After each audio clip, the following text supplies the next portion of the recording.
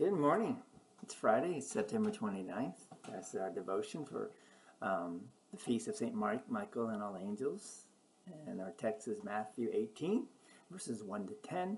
And we're used all week, and this is the final part of Martin Luther's very first sermon back in 1532, which is for the feast day of St. Michael and All Angels. So with young people, therefore, one must circumspect and be cautious, careful not to say and do all the things one otherwise says and does. The heathen have said it well.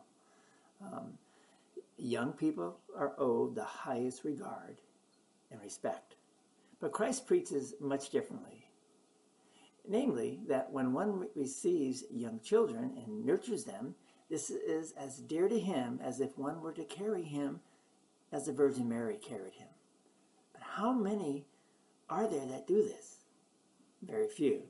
Therefore the Lord issues a harsh judgment when he says, "Whoso shall offend one of these little ones which believe in me, it were better for him that a millstone were hanged about his neck and that he was drowned in the depths of the sea." The Lord is very angry, and it grieves him deeply when young people are not carefully trained. "Whoso shall offend one of these little ones," he says.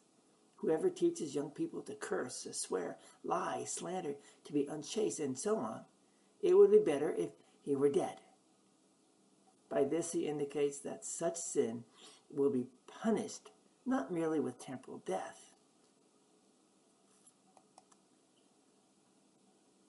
but with eternal damnation. The world regards this punishment as wrong. And that is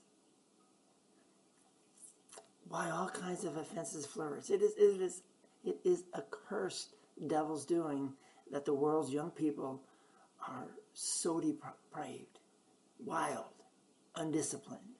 They become the devil's children and are capable of nothing but cursing and swearing and slandering and lying. They live immorally, are disobedient and guilty of all manner of malevolence. Woe to those who foster this in them. For the sentence has already been pronounced upon such people, as Christ says, it were better for him that a millstone were hanged about his neck and that he was drowned in the depths of the sea.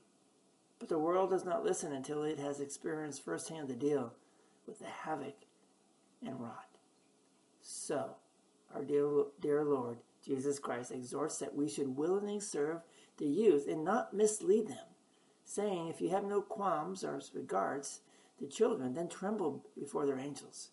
And if you are so devoid of shame before the children, then remember that their angels are standing there, horrified at what is going on and finding it incredible."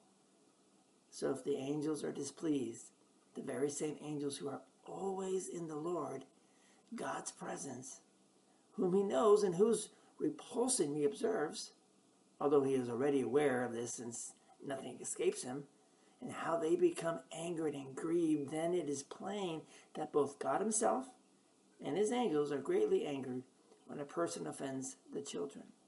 Therefore, one should see to it that youth are carefully reared, not only that nothing is done to offend them, but that they are kept from all evil and diligently guided to be disciplined in conduct. So if a child curses, or let's go with profanity, we must admonish him earnestly and say to him, "You ought to be deeply ashamed of yourself. Never do it again." For there stands your angel, who sees and hears and is startled at such cursing and is very depressed by it. When your angel who stands before the face of God is startled and depressed, do you not believe that God will see this and be pained and angry? Therefore, take care and never do this again.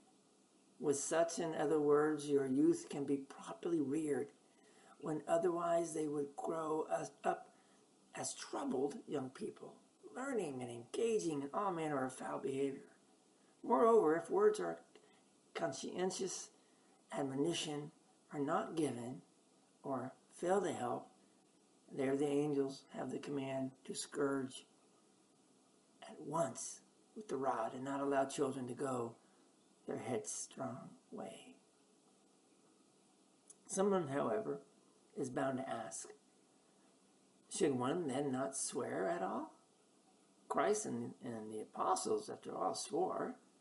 True it is, Christ and the apostles did swear and denounce. However, they did so out of love, not to offend someone, but for the sake of castigation and correction.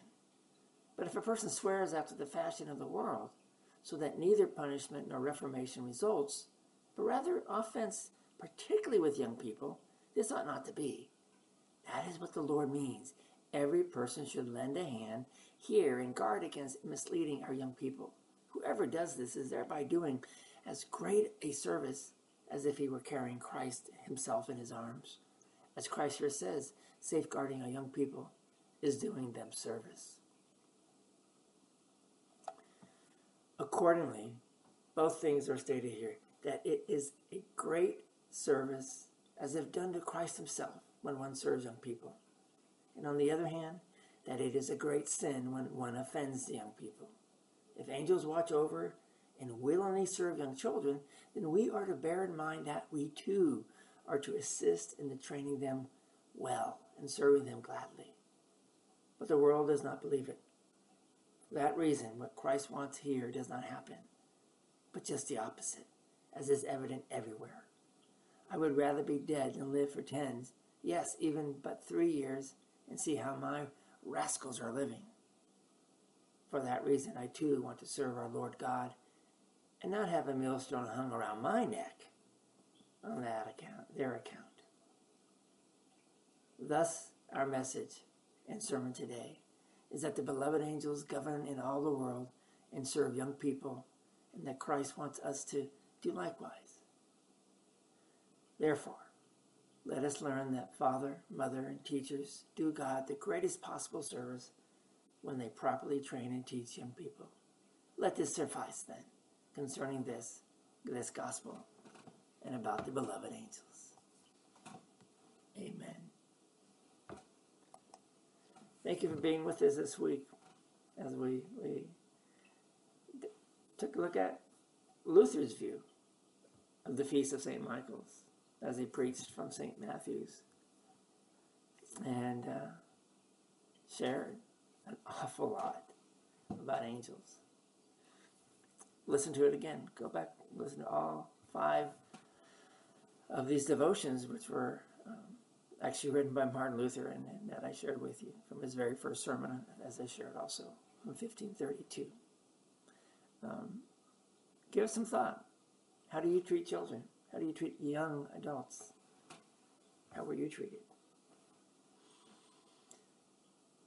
Pray for those who are mothers and fathers and teachers, pastors, Sunday school teachers, preschool teachers, high school, junior high, elementary teachers, college professors, and so on.